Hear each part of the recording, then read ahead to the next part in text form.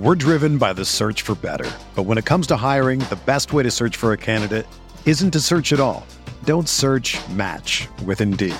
Indeed is your matching and hiring platform with over 350 million global monthly visitors, according to Indeed data, and a matching engine that helps you find quality candidates fast. Ditch the busy work. Use Indeed for scheduling, screening, and messaging so you can connect with candidates faster. Leveraging over 140 million qualifications and preferences every day, Indeed's matching engine is constantly learning from your preferences, so the more you use Indeed, the better it gets. Join more than 3.5 million businesses worldwide that use Indeed to hire great talent fast. And listeners of this show will get a $75 sponsored job credit to get your jobs more visibility at Indeed.com/Blue Wire. Just go to Indeed.com/Blue Wire right now and support our show by saying that you heard about Indeed on this podcast. That's Indeed.com/Blue Wire. Terms and conditions apply. Need to hire? You need Indeed.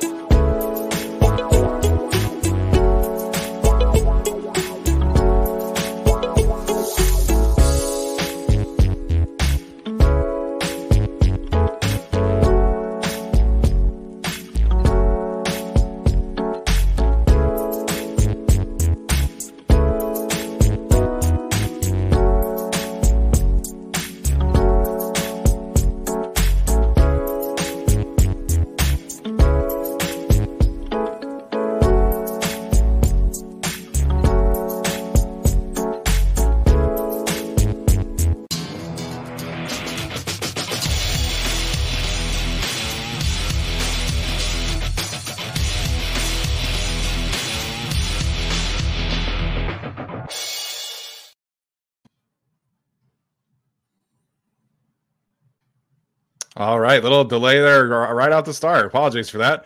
My name is Steven. Welcome inside the Guilty as Charged podcast. Excited to talk some off-season content today with my guys Tyler and Arjun. Arjun, we'll start with you, man. What's up? How you doing? And are you excited for spring break? Your trip to Indianapolis? How's that going to be? Yeah, pretty excited. So for those who don't know, I'm going to just go to the NFL Combine for fun. Something I've always kind of thought about doing, and now that's my spring break's kind of aligned with it. Figured might as well just make the drive down. And excited to be back on. Haven't done a live stream with you guys in a little bit. I think since pretty much the last the playoff game. So excited to be back and talk Chargers. Yeah, absolutely. Going to have a lot of great conversations from a contract standpoint today with Arjun. Nobody knows that kind of business better than Arjun on Chargers Twitter, and certainly I would argue in general on Twitter. So very excited to get his thoughts on how the Chargers kind of clean up the cap sheet a little bit this year heading into free agency. Tyler's here as well, man. Tyler, your background's looking complete, looking great. I see some Star Wars Legos in there. So what's up, man? How you doing? Yeah, I'm a nerd, but we're here to talk football, the real non-nerdy stuff. Oh wait, no, we are doing nerdy stuff today because of the cap stuff. So you know what? Yeah, I'm a nerd. Whatever. Yeah, man. I mean, it's the best kind of nerd to be is somebody who loves pop culture stuff and also loves football. So that's what I was told myself growing up. So lots of fun today. Having these kind of conversations is going to be, I think, provide a lot of clarity for us as well as a lot of where the Chargers can go over the next couple of weeks. So if you've been watching on our channel, Arjun has done some videos already, in particular on the Drew Tranquil, Morgan Fox contracts, as well as Trey Pipkins. He's been tweeting about them as well. So we kind of have a baseline there. Obviously, he just tweeted out the Justin Herbert contract extension that he would propose. So we have some idea of how the Chargers could go this offseason. But today we're going to talk about cuts. We're going to talk about restructures. We're going to talk about a bunch of those potential re-signings and figure out a way that the Chargers can get under the cap and then kind of work it around and get some of these signings in with that new number in the future. So excited to dive into all of that with Arjun here. So Arjun, before we get started, I'm curious, what was your general reaction from social media about that 9-year Justin Herbert contract proposal? Yeah, I think, there wasn't it wasn't as bad as I thought it was going to be. I thought you're going to have a lot of trolls kind of saying, "Oh, you're never going to win with anything." Like they haven't been able to win with him already, and like you pay him all that money, it's going to be even tougher. But it was fine. I think the general reaction was more positive. Just like looking at some of the specifics of the contract, got some good feedback there about adjustments I should make and adjustments I eventually did make. And yeah, I think the big takeaway for me actually was the Justin Herbert extension does not help the Chargers in 2023 in terms of their cap hit, which I'm sure we'll talk about. But what will eventually happen is, depending on how big the signing bonus is for Justin Herbert, his cap hit is at least going to go up at least like $2 or $3 million by my projection. So we'll talk about that at the end, but that was kind of one big takeaway I had when like putting his contract together. Yeah, see, I didn't know Arjun posted that, so I'm going to his Twitter right now to find out. A little behind there, Tyler. It's all good. All right, so we are gonna share our screen, have Arjun share his screen, I should say. Get over the cap up here and use their cap calculator, which is a fantastic feature. We do not use the yes word on this show. We're solely over the cap people on this show, and excited to dive into all of that with Arjun today. So, first things first, we do have some cuts to make, and then we'll go like I said, we'll go through all of this from a cap clearing standpoint. So, Arjun, if you want to put that up on the screen, there we go. We talked, Tyler and I and Alex as well, at least somewhat, some of these kind of big question marks. And so, Arjun, I'm curious to get your thoughts here. Obviously, I think we can pencil in Matt Filer as a cut candidate already and just kind of, make the easy one first here. Where do you land on cutting some of these bigger names for the Chargers? I know obviously Keenan Allen has been suggested by Daniel Popper and others who have, been covering the team, that maybe, that's kind of that's another easy one that the Chargers could potentially make, at least in terms of clearing some cap space. So where do you land on what we might see out of Keenan Allen and his contract this offseason? Yeah, so I know I kind of proposed myself that the Chargers should consider moving on from Keenan Allen. The thing I was talking about, though, is I don't necessarily see the value of just cutting him outright. The only way I'd want to move on from him is through a trade. And even then, I think I've started to come around that, like, it seems like the receiving class in this draft isn't that great. And the guy that the Chargers might have to take at 21 or in the second round might not be ready to, like, really contribute year one. So I'm coming around to keeping Keenan Allen just because I don't think he's going to have much trade value either as a 31-year-old with only 2 years left on his deal. But at the end of the day, I don't think he should or will be a cut candidate. I just don't see Tom Telesco kind of moving on from a guy that he drafted and has kept for this long. So in terms of Keenan Allen, I think he's safe unless they decide to trade him for, like a round 3 pick or something. And the other one I think a lot of people have been talking about is Khalil Mack. I just don't see that happening. I think when you restructure a player's deal in the previous year, the chances that they get cut in the year after is extremely low. And I think you talk about how much Brandon Staley loves this guy. I mean, he's literally coddled him. Not coddled him, that's a bad word. He's kind of brought him up to the team. Like, this is what he does. Like, this is who he is, like, multiple times in those kind of like press conferences and in the locker room. I just don't see that kind of move happening, especially given that Khalil Mack was one of the few people who kept the Chargers defense afloat when Joey Bosa was out. Yeah, Khalil is that archetype that we know that Brandon Staley wants to kind of, show everybody and say, hey, this is, in terms of like production, in terms of culture, in terms of leadership, Khalil is who we want around here. And like, these are the kind of players that we want to build around. So I would be shocked if they cut Khalil Mack. We can talk today a little bit about restructure possibility, but I'm on the same page about Khalil Mack there. Yeah, I would agree with the restructure and with Brandon Staley staying, I think you're safe there. And I like Arjun's point, as we've talked about this receiver class and really just anyone you can draft from the first round. We're assuming that they can do something similar to what Keenan Allen can provide. And honestly, odds are they won't. It's not easy for them to just go and do what Keenan Allen did for the last 8 games of the season. Now, they might be healthy all 17 games, but that doesn't mean they're very productive. And you could just easily get, Melvin Gordon's like 640 yards in 2015 or Mike Williams 95 yards in 2017. So, Yeah, I'm leaning that they keep Keenan Allen. I've leaned that way the whole time, and I just don't think I get it. Like in terms of just looking at a spreadsheet, sure, it makes sense to cut him, but that's like it. That's where it stops for me. Yeah, I think an underrated aspect, and we'll talk about this when we get to our actual like wide receiver show. But if you look at most of the wide receivers in this class, like most of the top of this wide receiver class, they're all coming from air raid systems. They're all coming from like run a go route, run a curl route, run a crossing route. You run like 3 or 4 routes, and so the complexity adjustment that all of these receivers at the top are going to have as rookies is going to be a lot. Like, I'm not going to say that this is going to be like a JT Wood situation where you draft a receiver in the first round and they just don't play at all. But, expecting this class that's very air raid heavy, doesn't have like truly elite wide receiver 1 prospects to come in and replace Keenan Allen. Like, I think that's asking a ton of these guys. So we'll talk about Keenan Allen's contract situation, how we want to address that. So Arjun, you can go ahead and start Matt Filer off and cut him, and then we'll see where we're at from there. Yeah, so cutting Matt Filer would give the Chargers $6.5 million in cap savings. So you'll move from about negative 20 million to negative 14. So that one's the obvious one. It feels like you either have a built-in replacement with Jamari Salyer, if that's the way they decide to go, or they can go get a much cheaper guy who would probably cost like 1 or 2 million, similar to an Ode Abushi in free agency, or in the mid rounds of a draft, similar to like what the Bengals did with like Cordell Wilson. So I think Matt Filer, easy cut candidate. The second one I want to do, it feels pretty obvious also, but Justin Hopkins.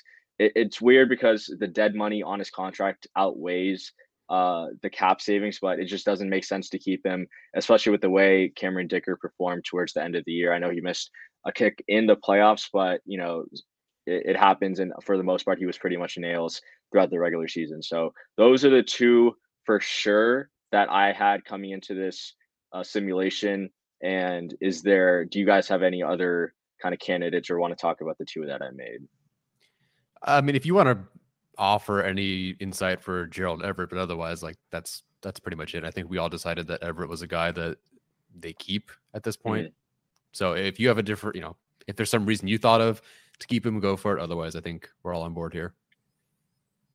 Yeah, no, I'm keeping Everett. Again, for like Chargers don't really cut players with a pretty, at least medium dead cap charge. $4 million is a decent amount for the Chargers to pay for a player that's not going to be on their team. And I think for the most part, he was productive, and I don't see a way that they're going to cut him. Again, we can talk about Keenan Allen. He's going to save you $14.8 million. But again, that's about a $7 million dead cap charge. The kind of like benefit doesn't really outweigh what it's going to cost them. And the other one, I guess, like the 33rd team has been floating out, which I completely disagree with, Khalil Mack. I understand, you have a pretty big cap savings, 18.4 million, but a $9 million dead cap charge is extremely high. And again, I just don't see the Chargers doing business that way. Plus, I mean, just looking at the 2024, you have a $23 million cap savings for Keenan Allen and a $23 million cap savings for Khalil Mack if they choose to release them next year. So I don't really see anyone else other than Filer and Hopkins getting cut this year. And so those are the only two that I will be making right now. Yeah, we'll touching on Gerald Everett first. Similar to Keenan Allen, like I don't think you get better by cutting him outright. Again, like even if you cut him, you're almost penciling yourself into we have to draft Michael Mayer or Dalton Kincaid in the first round. And obviously everybody knows how I feel about Dalton Kincaid, but it's like, what if that player struggles? What if that player gets injured? And then you're looking at Trey McKitty as tight end 1. So I think the league right now is in a place with tight ends that you want multiple guys who can come in and be contributors. So if somebody throws like a 3rd round pick at me for Gerald Everett, I could consider that, but I'm not cutting Gerald Everett outright. And as Arjun mentioned, the cap savings versus dead money, that is a big factor here overall with this team. And Tom Telesco has shown that repeatedly, that he doesn't want to take on a ton of dead cap money if they can kind of keep that player and maybe rework some other things around them. Yeah, exactly. And again, when you have a player on your rookie deal, you don't want to take on dead cap in that period. Like in the future, maybe, but like right now, it just doesn't make a ton of sense to accumulate dead cap. Tyler, is there anything you wanted to add? Because I saw you unmuted your mic there. I was actually just curious what Cameron Dicker's contract would look like. Because if you cut Dustin Hopkins, what does Dicker's 2023 look like? Is the ultimate savings $400,000? Yeah, Dicker's like an Hmm. exclusive rights free agent, so he's gonna cost probably like less than $1 million. So Hmm. it would be so right now, Hopkins was 3 million against the cap, so it would be pretty much be like $3 million less than what Dustin Hopkins is getting, or $2 million less than what Okay, Dustin Hopkins is getting. gotcha. Yeah. So I guess we can move on to restructures. And I'm just going to reference a tweet I put out yesterday. To get under the cap, the Chargers have to restructure money from Keenan Allen, who is a 31-year-old. You know, we can say it now. Like majority plays in the slot. Getting a little bit older, a Hmm. little bit slower. Corey Linsley, who I think is one of the best centers in the league, had a really really good year last year when he was on the field, but has knee tendonitis problems, and that could linger. Mike Williams, who's been good again with Justin Herbert, but it kind of injury prone. I know he hasn't missed too many games like outright, but he's gotten injured during games, left games. We know how injuries work with Mike. Joey Bosa, who coming off a 14 game absence this year, and has kind of, I feel like, not been there from like a mental standpoint. Like I feel like he's gotten a little bit more angrier and kind of just like lost his way there. But I think he's still a great player and he still adds a lot of value to the team. And then Khalil Mack, 32 years old, had a great year this year. But again, do you really want to be restructuring money for a 32-year-old player? And I don't think that answer is yes. So that's where the Chargers are at. Those are the only really 5 players I see them restructuring. There is one more player, and that would be Sebastian Joseph Day. But I think for the most part, the only 5 players I would see them restructuring are Bosa, Mack, Allen, Williams, and Linsley. So, Slightly. yeah. Oh, sorry. Nope. Go for it. Okay, sorry.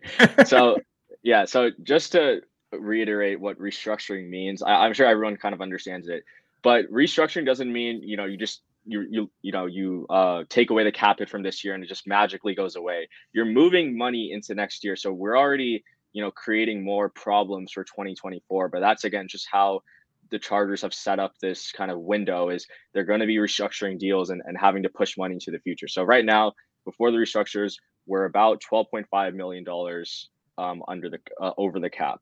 So the players you want to restructure are players that are going to be on the roster next year, or at least for the immediate 2 or 3 years. So the first person to me that kind of resembles that is Corey Linsley. Restructuring him, we would convert $9.3 million of his base salary into a signing bonus, and that would save us $6.2 million against the cap. Any pushback there for Linsley?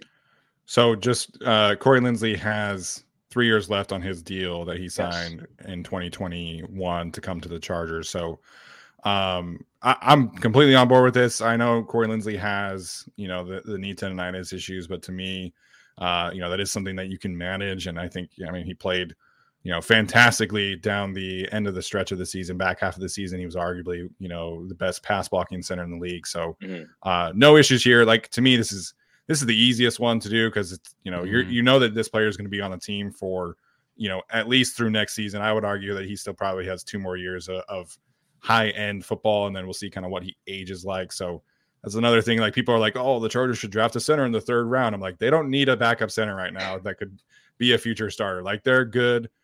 They're good with Corey Linsley. I think he's gonna be on the team for the next 2 or 3 years. We'll see what happens after 2024. But yeah, to me, Linsley is a no-brainer place to start here. Yeah, no-brainer for me too. Perfect. Now this is where we get, it gets a little bit interesting, and this is where you have to make a decision about who you think is going to be on the roster, right? So I'm not going to do it. I'm just going to, click the restructure button so people can see what the potential cap savings are if the Chargers restructure their deal. So you can see Joey Bosa offers the most cap savings of any player if they decide to max restructure his deal. He would save about $15.2 million against the 2023 cap. Khalil Mack would save about 10.8, Keenan Allen's 8.9, and Mike Williams is 5.5. So because Mike Williams has the lowest, I don't really see them really restructuring his deal. I think anyway he's going to be on the team in 2024 because he's going to have a dead cap charge of $7 million if they cut him next year. So for me, the only real person I see them restructuring is Joey Bosa. Now, I talked about how I think, coming off a major injury and, it seems like he re-aggravated that injury in the playoffs that could be a little bit of a concern, but he's still a very good player. I don't think you can just replace a top 6, top 7 edge rusher production if you decide to trade him. I know that's people have been kind of floating that out there, like Joey Bosa will get, a first round pick. We don't really know that. Like Khalil Mack got traded for a 2nd and a 5th. Like Joey Bosa, that might be his market coming off a year where he played 5 games, right? So I don't see them trading him. I don't necessarily see Brandon Staley want to trade a marquee player on his defense. If he was an offensive coach, he might be willing to trade, but I don't see Bosa getting traded. And so because he offers this much cap savings, I think they go ahead and restructure. And I just don't think that, he kind of leaves the team given how much he matters. So you mentioned max restructure. Yeah. What's the chances that the Chargers would go full max in your opinion? Or are we talking like maybe they kind of work it to a way like, I guess my question is, because we see some teams recently, like the Saints, obviously it's like, they converted like $4 million of signing bonus to X player. So what, in your opinion, what are the chances that the Chargers would go full max restructure for Joey Bosa? Yeah, I think it's pretty high. I think just because they need the space and like they have like holes to fill in free agency, they are going to try to create as much cap space as they can. If they don't, so like, the rule of thumb is you normally convert about 80% of the proratable money. So in this case, the only proratable money on Joey Bosa's contract is his base salary, right? So we can convert up to 80% of that base salary, or a little bit more, in max restructure. So if they decide to go something lower, right? Say they only decide to convert 15 million of that base salary. That would only save about $10 million against the 2023 cap. I just don't see that happening because that means you have to restructure more deals. That means you have more players that you're kind of making a bet that they're going to stay on the roster. So for me, I think it's a max restructure, and I think they do that with every player they decide to restructure in this scenario. So what does Joey Bosa's cap hit in 2024 look like then if they restructure? Yeah, good question. So if they restructure, his cap hit goes up to $36.6 million. And hope it works out. And he's, again, he will be pretty much uncuttable. Then you have a $7 million dead cap charge. I know this is way in the future, but he will, have a $32 million dead cap hit or $33 million cap hit in 2025. But yeah, again, the money just doesn't go away. You're just pushing it into the future, and you're making it more difficult for you in future years. So, but that's just the state of where the Chargers are, and that's a move I think they have to make. So you restructured Joey Bosa this year. When would be the earliest that you could get out of his contract through a cut? Yeah, so you probably wouldn't get out of it in 2024. In 2025, you could. It says there's a $0 million dead cap charge. I do think, though, this number is a little bit off. Let me just double check this real quick because I didn't. Yeah, so what actually happens is his dead money in 2024 goes up to 14.6 million, and his dead money in 2025 goes up to 7.6 million. So he's pretty much uncuttable if you decide to max restructure his deal. So he's a Charger for life, pretty much, or at least until his second contract finishes up. Wow. So just again, things to consider. You could go the route of trading him away, get a couple picks back, but again, it's tough to replace, the production he has, the impact he has, with double teams and, how much attention teams give him. So I just don't see Brandon Staley doing it, and especially in a year where he's not, I don't know if he's really on the hot seat, but, there has to be some results, especially in the playoffs, and Joey Bosa is a playoff impact person. So look, we're $8.9 million under the cap, right? Like this is it. Like we have the money. This is wrong. We still need more money because this isn't considering that the Chargers need to sign the rookie class. Yeah. And so according to Over the Cap, I think the Chargers need about $3 million to sign their rookie class. That might be a little bit off, but I think that's, if I did my research right, that is the right number. So they need $3 million. Yeah. So let's subtract 3. You have 5.9 million. Woohoo! You still need about $3 to $4 million in rollover cap to account for in-season budgeting. You need to sign players off the practice squad. You need to pick up street free agents like Keelan Doss or something. You need about 3 to 4 million there. So 5.9 million goes down to 1.9 million. So that's what we're working with right now. $1.9 million in cap space entering free agency. You're getting nothing with that. So we need more money. So we have to restructure another deal. And to me, the only person they I want to get Tyler's thoughts on something real quick here because me and him have talked about the Joey Bosa situation. So at this point, the Chargers basically, as Arjun's talking here, they have zero money still to this point to go out and sign anybody. So Tyler, I want to ask you here, Chargers restructure Joey Bosa means next year is a $36 million cap hit. Does that change things for you in terms of potentially trading him? Okay.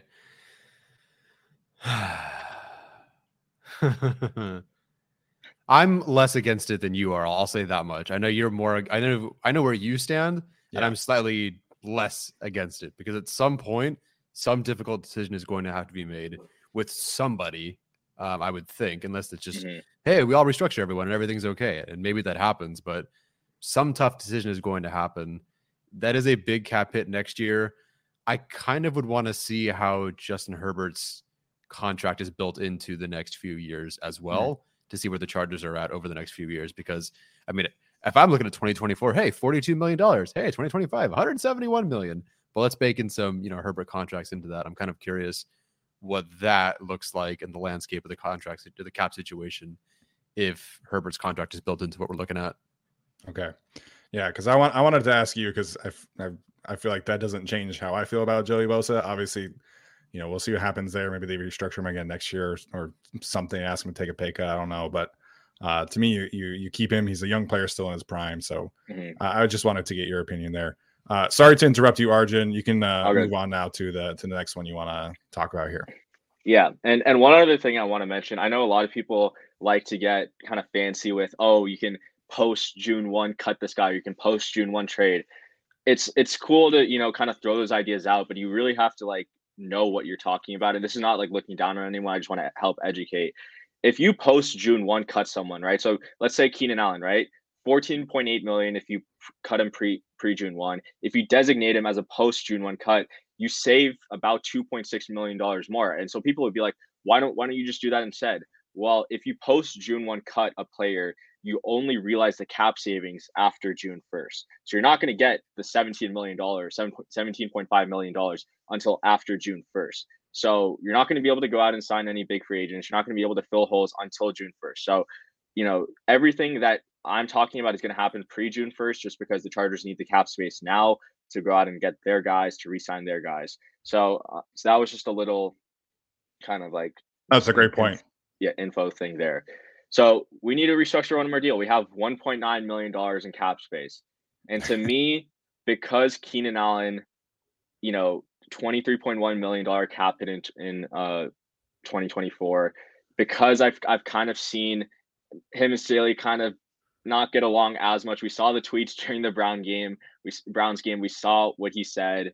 Because I think it's easier to replace a receiver's production, given that you have an elite quarterback versus replacing an elite edge rusher with Chris Rumph, I think they go ahead and restructure Khalil Mack's deal and make him not a Charger for life, but more likely to stay on the roster. So I think they go ahead and max restructure his deal and add $10.9 million to their cap savings, bringing our total cap savings to about $12 million after accounting for the rookie class and in-season budgeting. So we're at $12 million right now.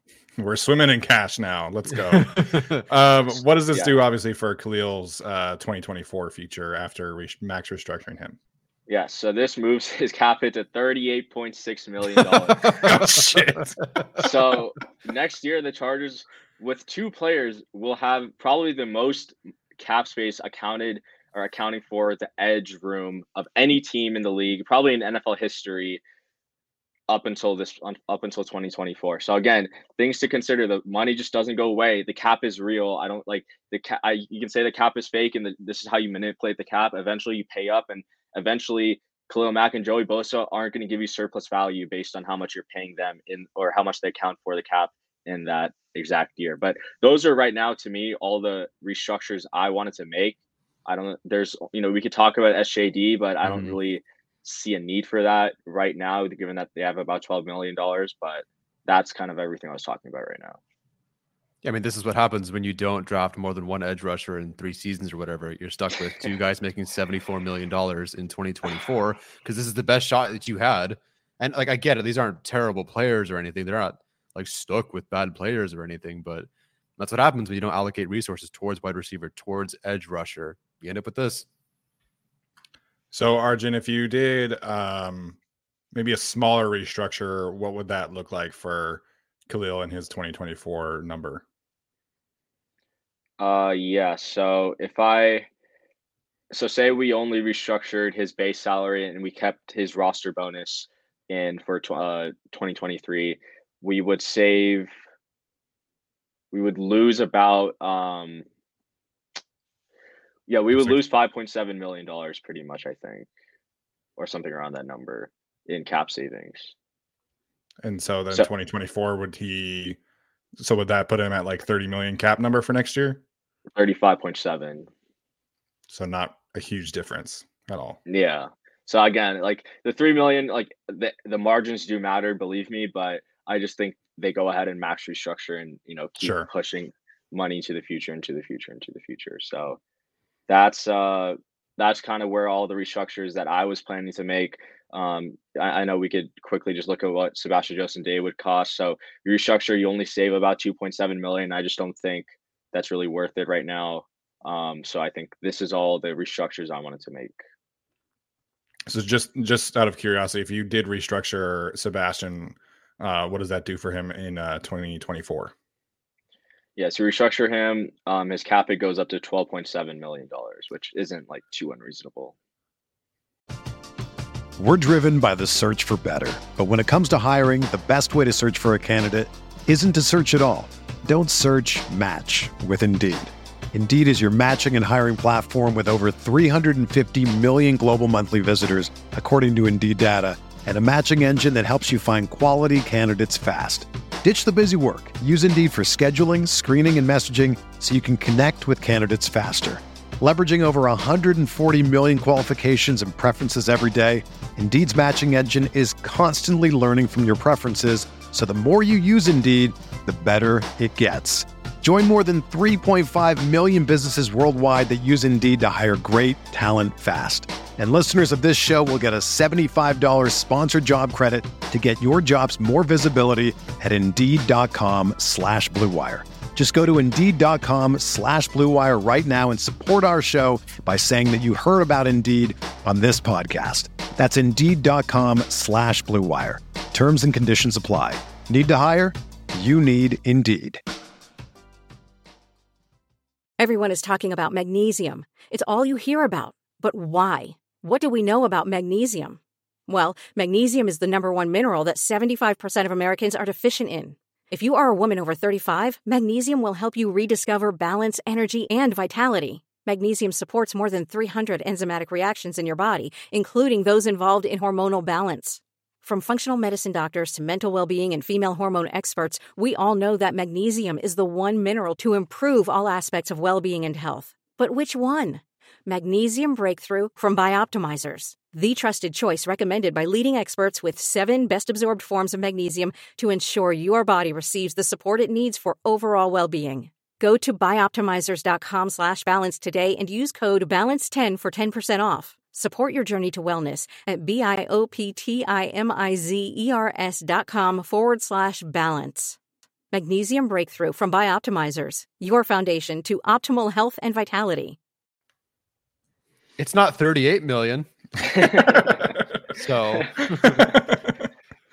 no, I think that is something though that they could, because they didn't restructure Khalil until after they spent money. Like they went out and signed people, and then it was like, hey, like we need some more space to go get like Gerald Everett and work in some other people. So I think that is something that would make sense, like down the road, like after you hand out some extensions, re-sign some people, and they're like, hey, like we need to go make a couple vet minimum moves or something like that. I think restructuring Sebastian would make sense at that point, but like heading into free agency, I don't think you have to do that. Yeah. And you could always, wait on it a little bit, see where you are after the first couple of days and make that move. But so yeah, that's the restructures. I'm gonna undo Sebastian Day. It's time to go on to the extensions. So Woohoo. um so first, this is from Tyler, right? So Austin Eckler, we have to talk about what a potential extension could look like for him. That is something that could be on the table, and that is something where if he gets extended, then they would save a little bit of money. So right now, for reference, his cap number is 7.75 million. So we decided to extend him. The contract that I would think he would get extended to. So he signed a 4-year, $6.5 million APY deal, or 6.25, when he signed back in 2020. So if they extend him, he's going to get a pay raise. I don't know till what.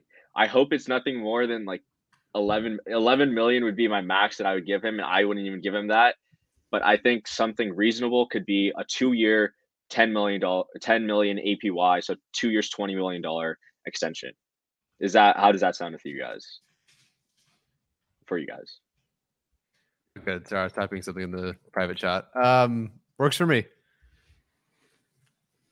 Yeah, so the running back market, I think, is going to be interesting to see because there's so many guys up for free agency this year.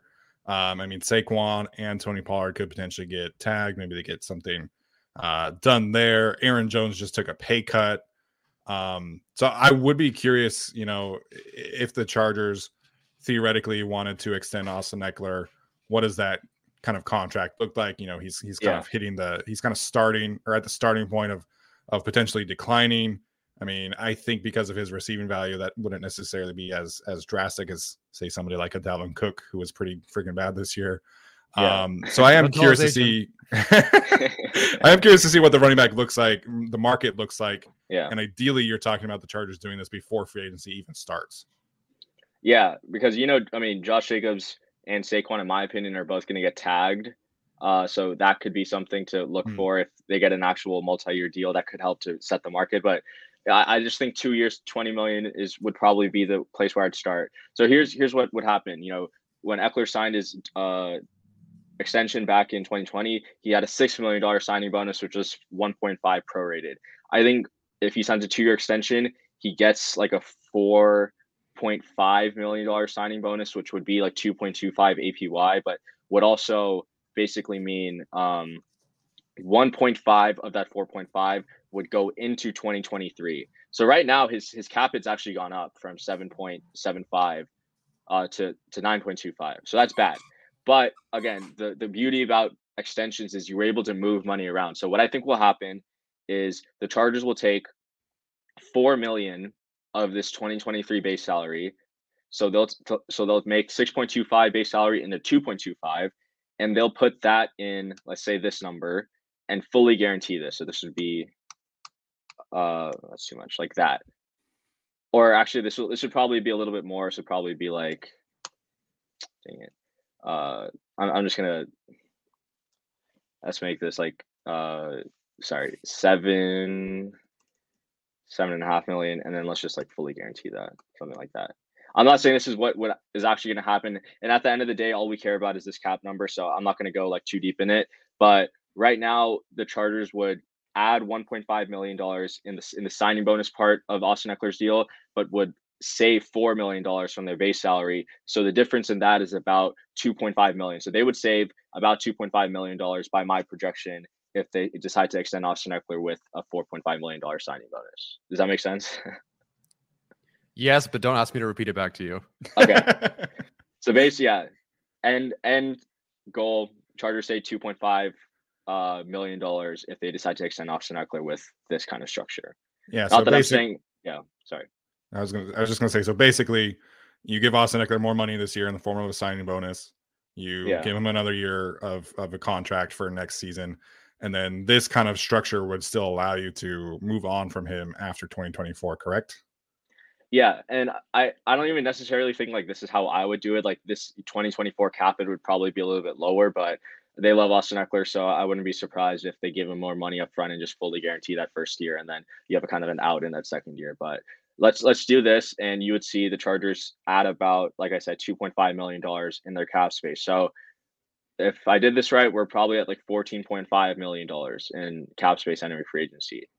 Now let's talk about the big fish, Mr. Justin Herbert. If you haven't gone to my Twitter, I've posted what a possible Justin Herbert contract extension could look like, just to give the kind of outline. It's a 9-year deal, $463.5 million, so 51.5 APY with a $52.5 million signing bonus. I did a lot of research into it. It's not just something I'm throwing out. I also mentioned how it's not a deal I think Justin Herbert is going to take. He's rec by Athletes First, which is the best, one of the best agencies out there. Guys like David Mulugeta work for them. Like they're not going to take a 9-year deal. I know that. That's just something I would propose if I was working for the Chargers, or if I was working for a team and proposing a deal to an elite quarterback. That's kind of the structure I would go. So what does that mean for the Chargers? Well, again, I'm not going to, add all of these years and go through everything. I just want to talk about what it means for the Chargers' current 2023 cap. Sure. So what I think is going to happen, this base salary is not going to change. I don't think it changes. What's going to happen is this non-prorated bonus is as a signing bonus. So the Chargers gave a signing bonus to Justin Herbert in his year 4, and that is $3.2 million. What I think will happen is once the Chargers give their extension, they'll turn this roster bonus into like a signing bonus or an option bonus, and this just goes away. So this will go away from 2023. So that's good, right? We saved $3.2 million. However, there is going to be a signing bonus for Justin Herbert. We don't know how big. We don't know how small. Russell Wilson got $50 million, I think, over 5 years. Kyler Murray got 36 over 5.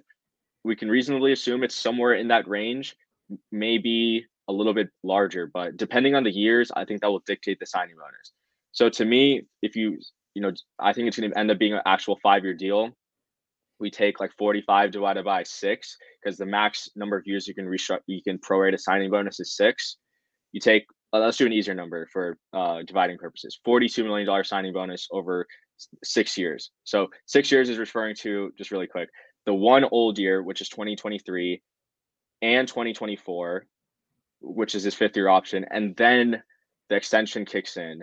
So, it's a little bit complicated, but basically, if we do a $42 million signing bonus, we would add $7 million onto Justin Herbert's cap hit in 2023.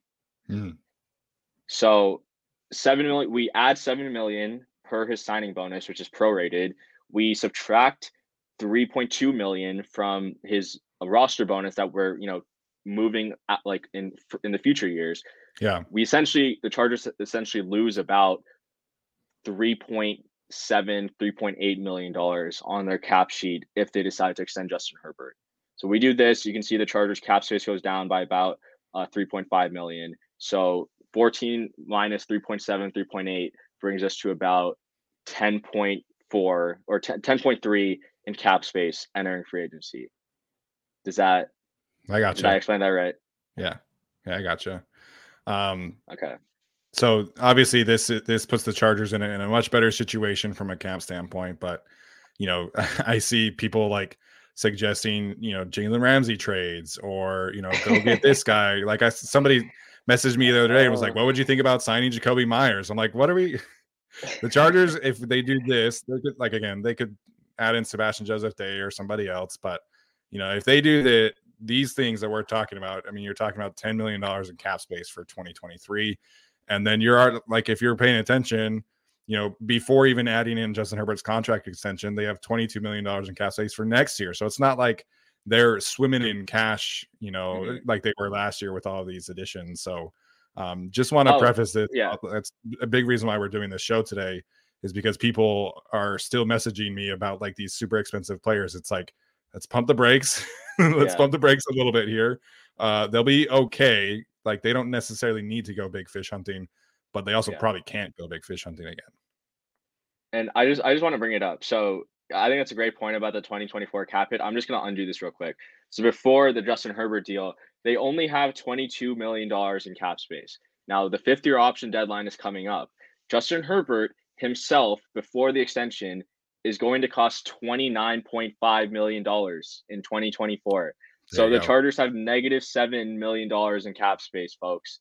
Right? If we do all of these moves and don't extend Justin Herbert just yet, we will be at negative $7 million in cap space. That is where the Chargers are at in their cap sheet. That I'm just putting that out there because, like, even though we're able to do this, and his cap hit will go up by about like $3.7 million in 2023.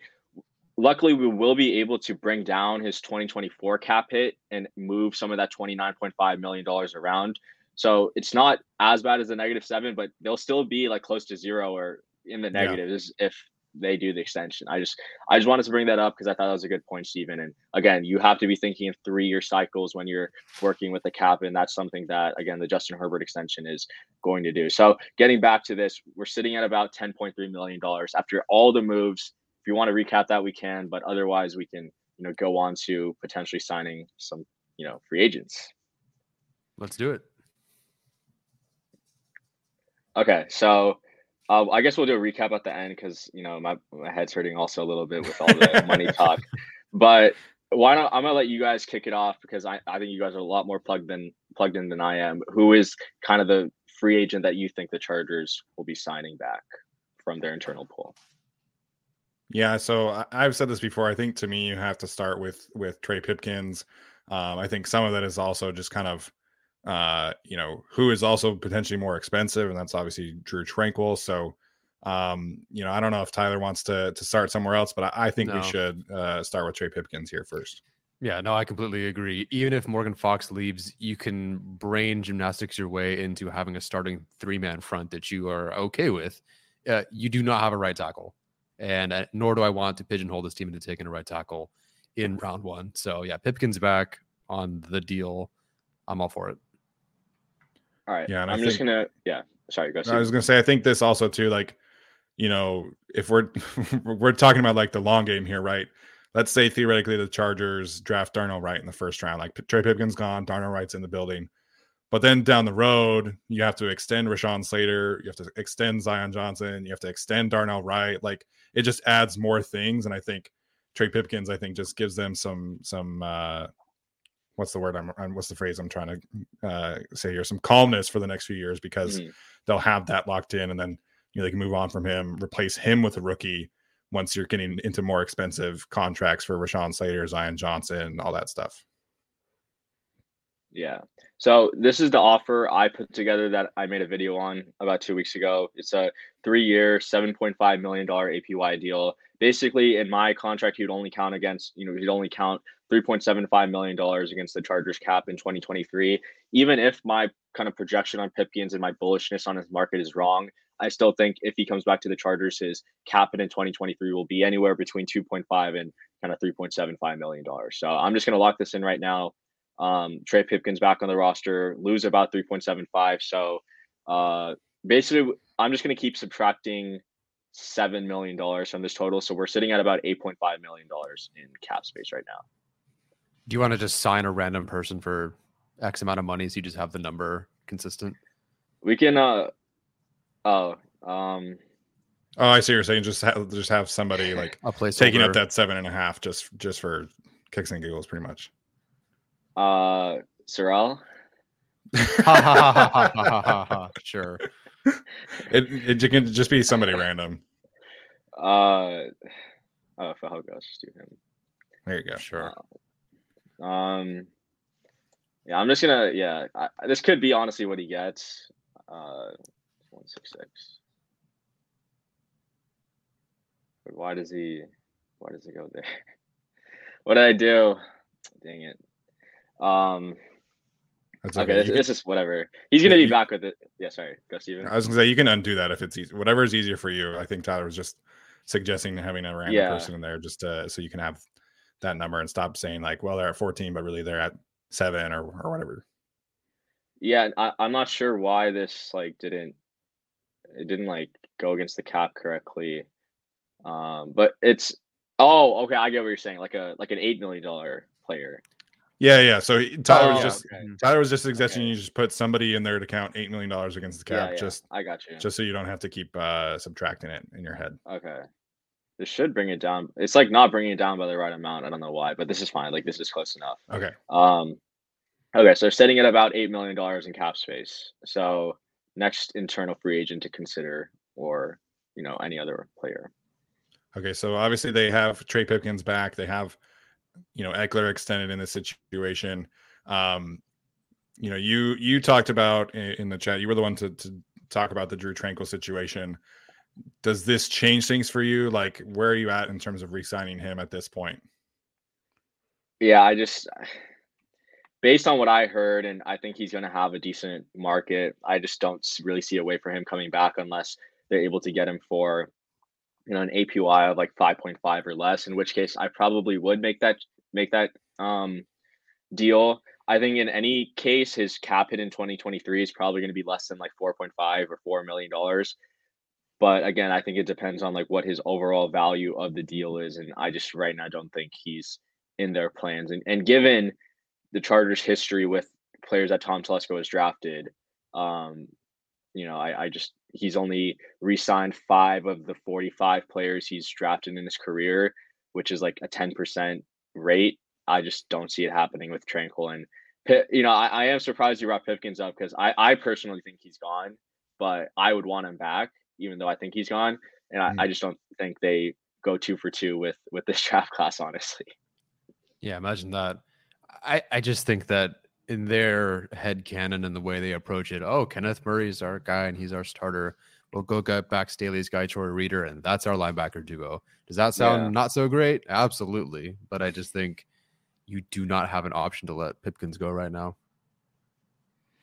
All right, so Tyler, let's pivot here to Morgan Fox and his situation. Obviously, the Jaguars just extended Roy Robertson-Harris yesterday, I think it was. He gets essentially, I think it was a 3-year, $30 million deal. So the defensive tackle market maybe kind of changing a little bit. Tyler, what have you been hearing, if anything? What are you thinking about like what a Morgan Fox contract would look like? I mean, in terms of hearing, it's just such a light rumor, just this notion that the Chargers, both sides would want to get this done. And that's not even a surprise to anyone. I think Fox is comfortable here. He clearly had his best season here. If he wants to take a deal and then eventually get another deal, this is a place you'd want to be with a coaching staff that's clearly worked for you. You can be the starter from the get-go, and the Chargers don't have a replacement right now really either. I think it's more manageable than Pipkins, but they still don't have a replacement. I just don't know with this whole market. I feel like we're fortunate. The Chargers are fortunate. This is a player on his, 4th team or 5th team or whatever it is, on his 3rd or 4th contract. A guy who's been cut before he's been let go by his first team, or let walk, I should say. I think this is of the players that the Chargers could re-sign. I think it's Pipkins and it's Fox, and I think that's it. Outside of some, miniature signings here and there. So I think it's these 2 guys, because as it currently stands with what they're looking at with their roster, these are the 2 guys that they literally, I think, cannot replace, both with the guys that they have on the roster and really in the first round of the draft. Otherwise, they literally will have to take a body, and it might not be a good player. Arjun, what do you think Morgan Fox contract looks like if what Tyler is saying is right, that the Chargers and their side are both kind of wanting this reunion to happen, if you will? What do you think a contract looks like for him? Yeah, so for reference, Morgan Fox, he kind of signed a veteran minimum deal in the kind of like middle of free agency, like after the first like couple weeks with the Chargers. It was like 1.1 million. Had a great year, definitely outplayed the contract. And I saw some people suggesting he might get 6 or 7 million. I'm like, he did not 6 or 7 times his salary in 2022 and going into 2023. I do think he deserves a significant pay raise. I don't know what he's going to get on the open market. I think he only fits a select number of schemes, and I think one of those is Brandon Staley's. This is what my coworker Brad Spielberg at PFF also suggested, a 2-year, $9 million deal, 4.5 APY. This would count $3.5 million against the Chargers cap in 2023. And I think I am on board with bringing Morgan Fox back. I think he offers something that no other D tackle on the Chargers roster has, which is, pass rushing ability. And they are going to, I feel like people are kind of underrating, like how, not bad, but like how much it's not going to be as good as 2022. I mean, Otito's coming off a significant injury. Austin Johnson's coming off a significant injury. Like, there's going to be regression, and I think you need to have able-bodied guys. And I think Morgan Fox on this deal would give you that. So 3.5 against the Chargers cap. If you guys are good with that, I can lock that in. So real quick before you lock it in, what would be the number that would make you a little bit more like uncomfortable about him coming back? Yeah, it would have to be like 2 years, $11 million. I just think that's a lot, and I don't know. Like I think he's a good player. I don't necessarily think he adds much against the run as some of the other guys, but it's a pass rushing league, and you need guys like him. So I would go up to 5.25 million, but anything more than that, I think you just have to let him walk and see what he's able to get on the open market. Because remember, no team wanted him last year. So I don't Yeah. think there's going to be that much of a change from last year to this year. He signed a veteran minimum deal, so obviously 31 teams were happy to pass on him for Pebbles. Is that the Pebbles, Sure, but pennies, whatever you want to say. pennies? Yes. Yeah. Where'd I get? Yeah. Uh, they passed on him, so I don't necessarily think his market is going to jump up this much again this year, right? So I think those are factors to consider. And I think 4.5 mil is probably a solid deal for both sides. Yeah, I think like to Tyler's point, we saw him go from, the kind of systems that he's been in, right? Like he plays under Wade Phillips, he plays under Brandon Staley, has a career year under Brandon Staley's system, the Vic Fangio system. He goes to Carolina, and Carolina's kind of running this hybrid like 3-3-5 college 3-4 thing, doing a lot of these crazy things and playing Morgan Fox more on the edge than he did for Brandon Staley, and it didn't necessarily go that great. And now he comes back to Staley's system and he has a career season. So I think there would be some kind of like, from a league standpoint, like if you are running that same kind of Fangio system, I think he would appeal to you. But if you're like, let's say, like the Houston Texans or teams running the 4-3 aggressive front, that probably is not somebody that you're super interested in. So I think he would have a market. I mean, the Vic Fangio stuff is everywhere at this point, but yeah. I can't see him getting like that. Ray Robertson Harris is still in the prime of his career. He's significantly younger and was better than Morgan Fox this year. So yeah, I think he would have a decent market, but I'd have a hard time predicting other teams, offering more than this proposed contract for Morgan Fox. Just how I see it. What are we thinking just in terms of all the contracts? Because I know last year the Chargers were very generous with the guarantees. Are you kind of baking that into some of these as well? Like, is this a general market projection, or is this more like a Chargers specific with the amount of guarantees they gave last year? Good question. Yeah, good question. I think this is mostly the market. I think with some of these not top of the market players, guarantees are going to be lower. And generally, like when I talked about guarantees, it was more so the Chargers like guaranteeing the first 2 years of a 3-year deal or the first 2 years of a 4-year deal, just like things that you don't. It's not necessarily like a market precedent. It was just something that the Chargers did. But because this is only a 2-year deal, I think the Chargers will only guarantee the first year like most teams do with 2-year deals. So I don't necessarily think guaranteed matters as much here. And I think the signing bonus kind of lines up where other players in the market at this range would get. All right, well, let's lock in that Morgan Fox deal, and then we'll see what the Chargers are at that point. Yeah, so sitting at about $5.5 million in cap space. Haven't even gone to external free agents yet, but yeah, this is where the Chargers are at right now. Yeah, so again, if you think that this team can go out and afford a Jalen Ramsey or somebody else, I think you're sorely mistaken. So at this point, you're probably looking at 2 or 3 vet minimum contracts. Maybe you bring back somebody like a Bryce Callahan on a little bit more money than that, but I mean, you have these other external rights free agents that they have to bring back: Cameron Dicker, Braden Fajoko, people like that. So again, these are the big fish that the Chargers are getting this offseason. It's re-signing Trey Pipkins and Morgan Fox. Yeah. Got to get Cooper Rush in there. Also that. Yeah, I mean, I'm kind of like realizing, I feel like Guyton's going to be back. Parham's going to be back. Scott's going to be back. Like, right. Fajoko's going to be back. Those are 4 guys who are probably going to cost like at least like $3.5 million combined. So unless they decide to move on from one of them, which if anyone, I think it would be Jalen Guyton. So they just completely revamp that receiver room. But I mean, that's kind of and you remember that you remember that argument I got with that one guy on Twitter who was saying we should trade for DJ Moore? Yeah. Yeah. And he was like, yeah, I got blocked. we can just do with the Saints to just keep pushing money to the future. I'm like, if they traded for DJ Moore, like I don't I really don't know how they would have like been able to work this cap. Like I think it would have been. Well, you're talking about awful. in that situation, you are cutting Keenan Allen. Like you don't have a choice at that point. Yeah. But yeah, just for argument's sake here, let's add the ones that we think would definitely come back of the restricted free agents. So I think you can definitely put in Cameron Dicker if you haven't already. Yeah, so I put in Dicker. I'll put in Fehoko. I guess I'll just do like minimums. For Chase Daniel's not coming back. Derek Tuscum. I don't think you need to worry about that. Okay, so if I add Fehoko, Scott, and Parham, I feel like I might be wrong. I feel like over the cap's like not accounting for this correctly because these guys all cost $1 million, but this is going down by like $500,000.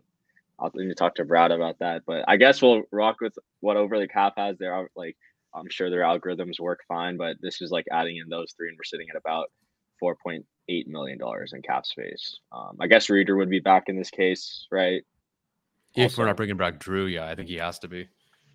Okay, let me just quickly check how much he made this year. I think he was a minimum guy too, if I'm not mistaken. Yeah, he was. So he didn't probably play. Minimum again. Yeah. Yeah, that's weird. I don't know why it's only going down by like 200,000. So at this point, you probably would be at like what $3 million in cap space.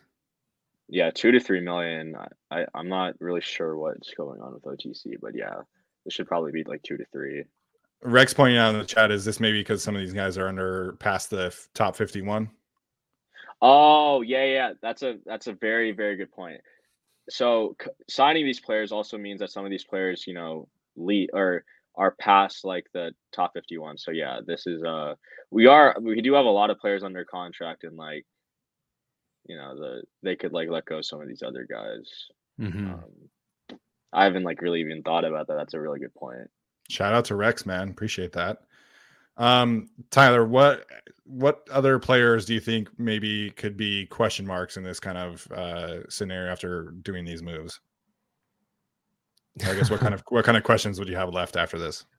I mean, it really comes down to what does Ryan Ficken want on special teams? When Kelly got hurt, Michael Bandy was the immediate next guy on kickoff return. Does he also want DeAndre Carter back? I do think that he does have some swing here. And if they say, hey, I want Reeder, I want Carter back, and I want, some other player, maybe it is Jalen Guyton, I don't know, then that's what they're going to get, because Ficken, I think, deserves to have that sway, and I think has had some sway last year with roster management. So it really comes down to, who does Ficken want back? Who does he feel he can replace? Does he want J.K. Scott back? I don't know. Yeah, I assume.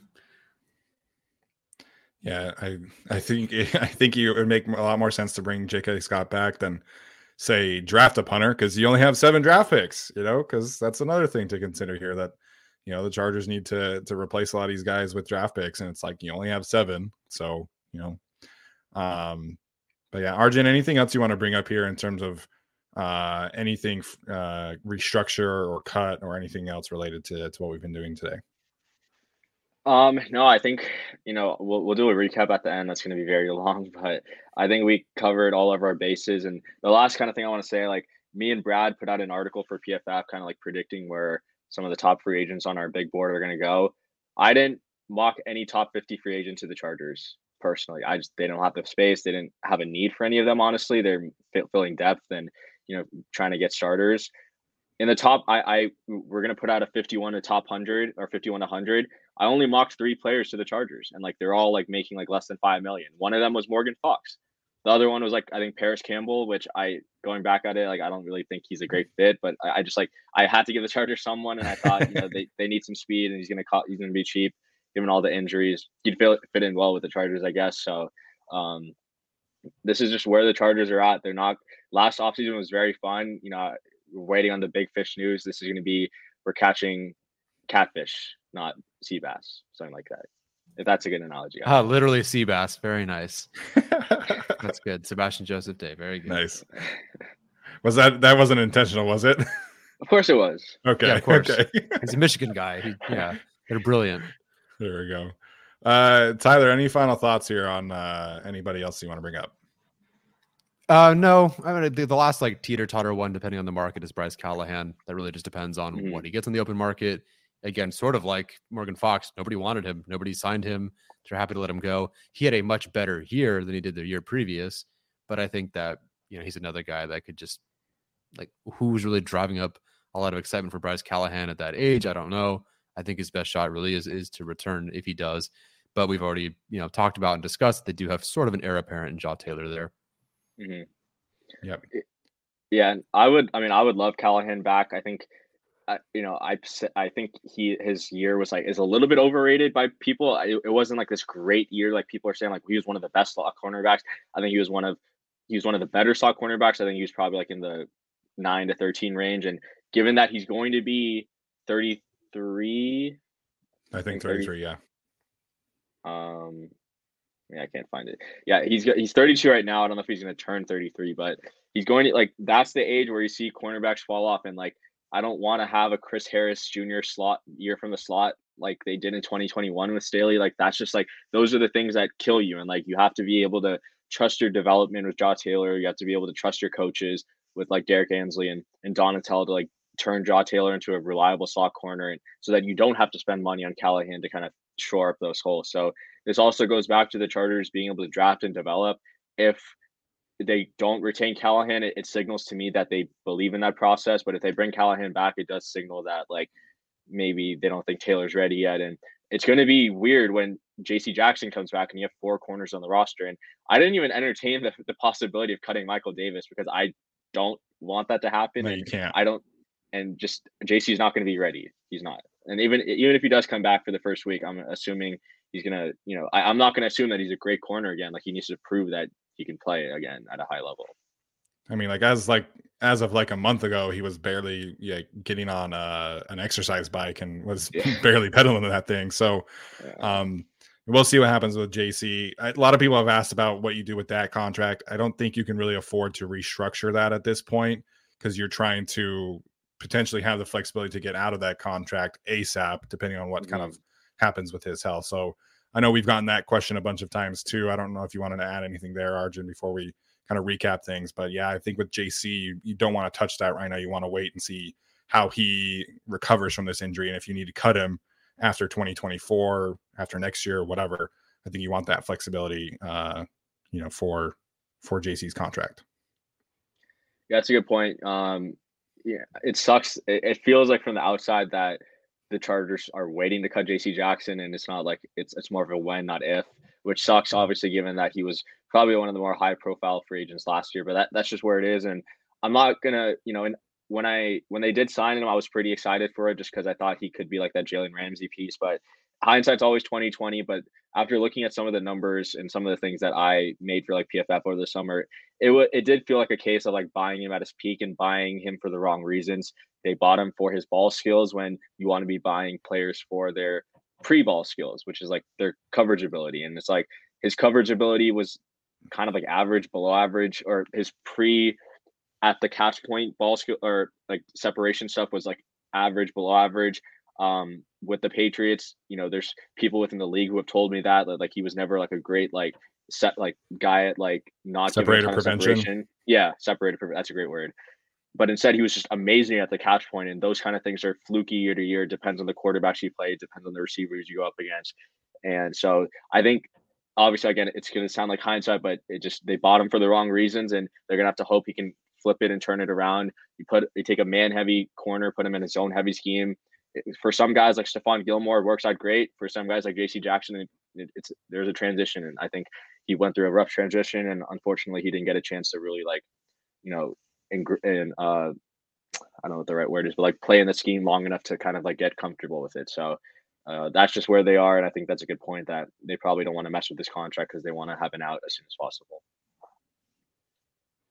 Yeah, and we'll touch on Michael Davis. We're getting some questions there for Michael Davis as well. I think looking at next year's cap and things like that, an extension for Michael Davis should probably be tabled at this point for cap purposes. So just a recap for everybody here. Chargers obviously making the easy cuts here with Matt Filer and Dustin Hopkins. And then we have them giving a max restructure for Corey Linsley, Khalil Mack, and Joey Bosa, freeing up about Arjun, I don't know if you have that number from just those three there, but I can't really see that far ahead on over the cap. It's like it's about like $32 million, I think, in cap space. Yeah, so it's $6 million looks like for Corey Linsley, 10 for Khalil Mack, and 15 for Joey Bosa. Obviously, if you caught the rest of that show today, you heard about the big time cap hits that creates for Joey Bosa and Khalil Mack for next season. Yeah. Unfortunately, that's just where the Chargers are at. And then we re-signed Trey Pipkins and Morgan Fox, and then added in some exclusive rights and restricted free agents, Cameron Dicker, Braden Fajoko, J.K. Scott, Donald Parham, and then re-signed Troy Reader as well to the vet minimum. So that leaves the Chargers with, and the extension, Justin Herbert and Austin Eckler. So busy show today. Arjun, can't thank you enough for joining us and breaking it all down. Appreciate that. Make sure and be following Arjun this week as he attends the Combine. We'll have a nice show in a couple of weeks, kind of getting his thoughts right before free agency starts, getting some insight there from his time at the Combine as well. So Tyler, Arjun, appreciate you guys. Appreciate everybody for tuning in today. That's going to do it. We'll see you guys next time.